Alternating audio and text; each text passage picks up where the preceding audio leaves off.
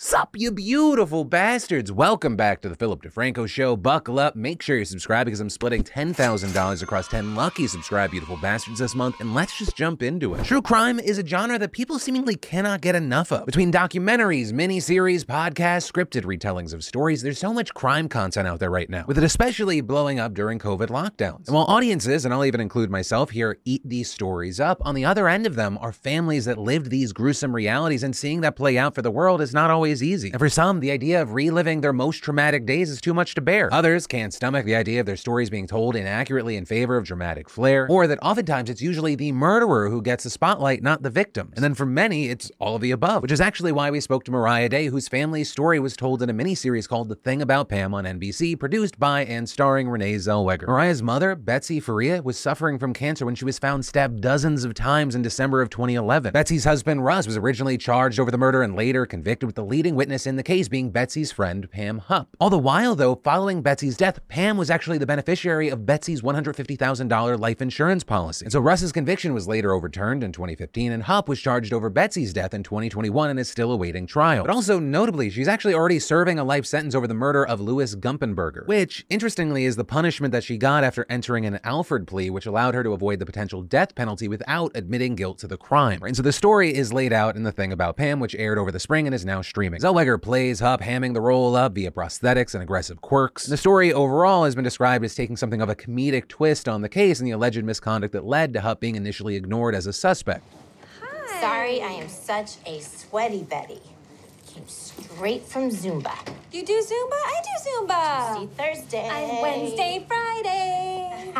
And Betsy's daughter Mariah has only been able to watch a handful of episodes after feeling shocked by the tone and tactics used to tell the story of the worst days of her life. We lived this, and it's just so weird to see them play our real lives in such a tragedy, in such a satire way. Like, it's not funny to us. And according to Mariah, when she was first approached by NBC about the show, she was under the impression that the network was making a documentary, not a scripted series about her mother's death. And so she said she agreed to sit down for an interview to discuss her story, but only learned it would be a fictionalized version of the incident once she saw the trailer. And so in the lead up to the series, Mariah began posting several TikToks about the show and how she found it insensitive. Some of those posts also going viral, with many responding by supporting Mariah and her message about why it's so important for true crime storytelling to be ethical, with some having the same issues with The Thing About Pam as she did. I've had so many people reach out and say it was completely disrespectful. I had to turn it off as soon as I saw the tone of the show without even knowing me or my family. With some critics also agreeing, The Independent calling the series a lesson in how to not make a true crime series, writing that little felt true about the crime presented, and adding that when it comes to the tacky exploitive depths of true crime, let's hope we finally hit the bottom of the barrel. Now with all of this, we saw NBC previously defending the series in a statement to BuzzFeed News saying, "The Thing About Pam is a fictionalized television series based on true events that are heavily documented and in public domain. Since the inception of the project, it has been a top priority of the creative team to honor the spirit of the story while also treating the real people impacted, many of whom shared their experiences as part of this process with sensitivity and respect." But Mariah hardly feels that this story was told sensitively. They really focused on the killer. They kind of glorify her in a way by showing her like this quirky lady who had everyone manipulated, when it wasn't completely like that, being so close to it. They show her consoling me, which never happened. I've never had a conversation with Pam Huff. So it's really weird to see my mom's killer on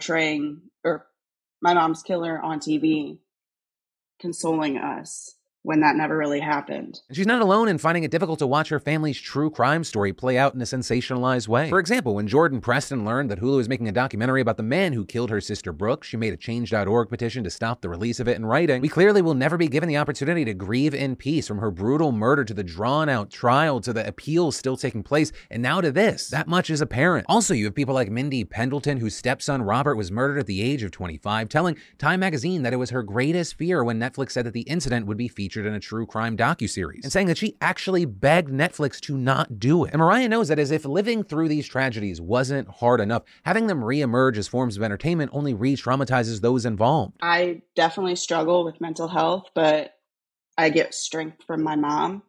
And if I was any weaker, then that could have, it's been really hard. I had PTSD from the trials and everything.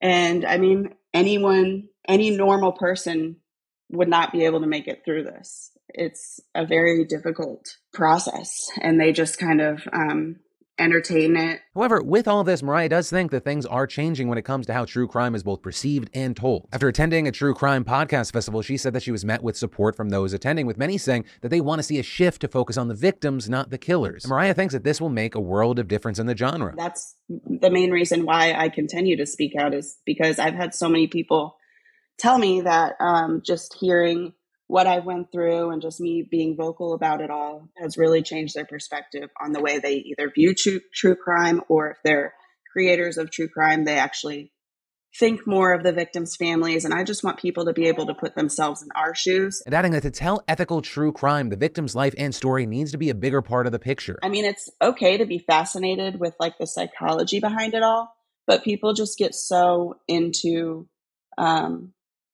like the killer's story, and we just hear the killer's name everywhere, where everyone forgets about the victims. The victims had a story too. You know, this story for us, this may live in your mind for minutes, hours, days, even months maybe. But for Mariah, her story still isn't even over, because Pam still hasn't gone to trial, meaning that the wounds are still open and fresh. And she may even have to relocate during the trial because it's gotten so much attention. And then with the NFL season starting up, concerts in full swing, and the MLB playoffs right around the corner, there is an event for everyone, and you're not going to want to miss out. Which is why I want to take a second to thank the fantastic sponsor of today's show, SeatGeek. Whether it's concerts, football, baseball, theater, or more, SeatGeek puts tickets from all over the web in one place to make buying simple. Use it all the time. I'm looking for something to do. Boom. Comedy show when I was in New York. I went to a Rangers game. Out here, I went to the Super Bowl. SeatGeek is my go-to. And SeatGeek wants to make sure that you're getting a good deal. So when you're on the app, look for the green dots. Green means good deal. Red means bad. And I've got the hookup for you, because if you use code Phil, you get $20 off tickets at SeatGeek. That's $20 off your first purchase with promo code Phil. So make sure you click the link in the description to download the app. Then a very exciting and quick announcement. Next Monday, I am launching the biggest drop we've done in a very long time over at beautifulbastard.com. It features all of this goodness and stretch it out. Feel free to pause and eye what you want to snag, because there are going to be a few things that are just very limited. So yeah, get ready to snag what you want while you can. Disaster has been averted. Possibly, probably. So most of us probably haven't been aware until recently that for the past 2 years, there's been a labor contract struggle happening between 6 of the largest freight carriers and 12 railroad workers' unions. And last July, Biden appointed an emergency board to mediate this dispute, and since then, its recommendations have produced tentative agreements with 9 of the unions, with the 10th striking down a tentative agreement on Monday, throwing it back into negotiations. And so leaving 2 unions representing almost 60,000 conductors and engineers without a deal. And their demands concern typical issues like pay and working conditions, but also it primarily centered around a points-based attendance policy adopted by some railroads earlier this year. A policy that penalized workers for missing work and even firing them for taking off to see the doctor or attending family emergencies, with workers saying that they can be on call for 14 consecutive days without a break, and that they don't get any sick days at all, paid or unpaid. With the president of one union saying, "The average American would not know that we get fired for going to the doctor. This one thing has our members most enraged. We have guys who were punished for taking time off for a heart attack and COVID. It's inhumane." But also, even before the points-based system, they were on call pretty much constantly, and if you got called in, you had to show up within 90 minutes to 2 hours. So with all of this, we saw the unions threaten to strike, with a deadline to reach a deal being midnight tonight. And if that were to happen, I don't think the word catastrophic is too heavy. It would be the first time the United States has seen a railroad strike in 3 decades. It would shut down nearly a third of the U.S.'s freight, according to industry players, and costing an estimated $2 billion per day. But also, beneath those numbers are a bunch of more specific impacts that are incredibly ugly. Where you had Amtrak announcing the suspension of all long-distance trains and some state-supported trains starting Thursday. This, even though none of its workers are threatening to strike, because it still uses track that's owned, maintained, and dispatched by Freight Railroad. Plus, freight tracks also serve commuter lines between major cities and suburbs, so passenger trains could be shut down, leaving many people with no quick route to work. And it's not just like a little bit. About half of commuter rail systems run on tracks or right-of-ways, at least partially owned by freight. But then more directly hitting the economy where it hurts, you have freight railways being critical for retailers that transport inventory from ports to warehouses and distribution centers. And so this stoppage, I mean, you're talking about supply chains getting completely shut down, which, as many of you know, is one of the big factors when you're talking about inflation. It could also affect the availability of supplies like food and health equipment. And frighteningly, in more places than just Jackson, Mississippi, the strike could disrupt the delivery of coal to utility plants and chlorine to water treatment facilities, just fucking up people's way of life, which is why we've seen senior White House aides talking to top officials in the shipping, freight, and logistics industries to figure out how highways, ports, and waterways can be used to offset any damage, as well as holding daily meetings with the Agriculture Department, Transportation Department, Energy Department, and other federal agencies to brace for impact, with Labor Secretary Marty Secretary Walsh holding emergency meetings between unions and management starting yesterday morning and then continuing for 20 straight hours all through last night, trying to rock through it like me trying to learn calculus in a night for the final in college. Except for the people involved here,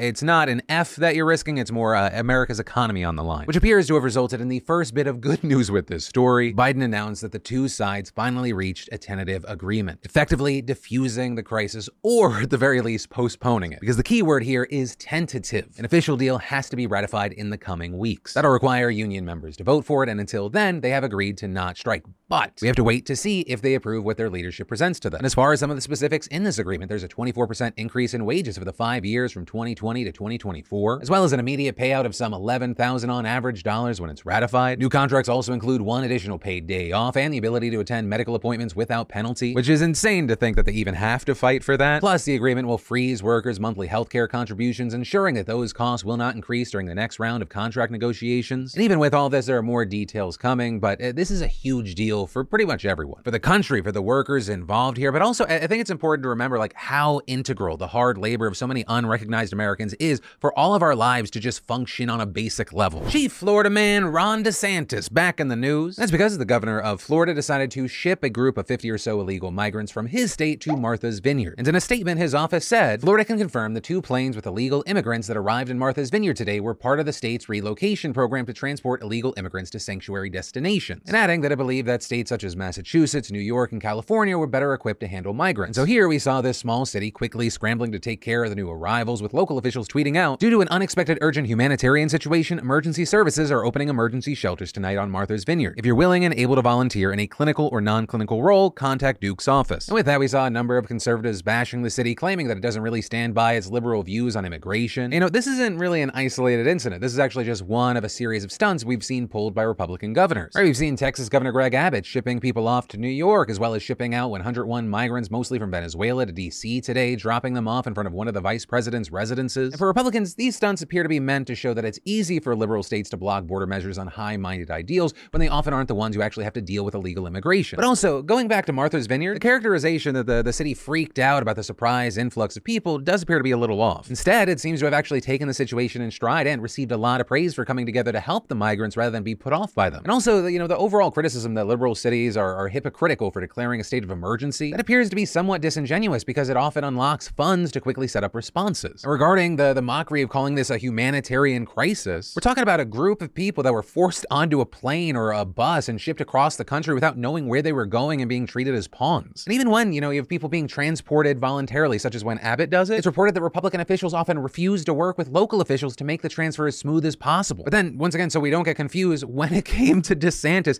he reportedly didn't work with DHS or INS. And then somehow you're going to tout it as a win when those migrants are actually met with compassion and help. But hey, for now, that is where we are. We're going to have to see how this situation and these stunts continue to develop. But that is the end of this story and today's show. As always, thank you for watching and being subscribed to my daily dives in the news. I've got some more news that you should know about right here. But as always, my name's Philip DeFranco. You've just been filled in. I love yo faces, and I'll see you tomorrow.